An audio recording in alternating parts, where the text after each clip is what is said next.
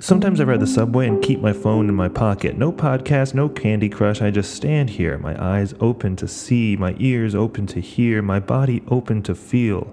I see every diversity a person can encounter, all pressed together like a group of kindergartners playing soccer, a moving mass of bodies organically huddled together as they try and kick the ball.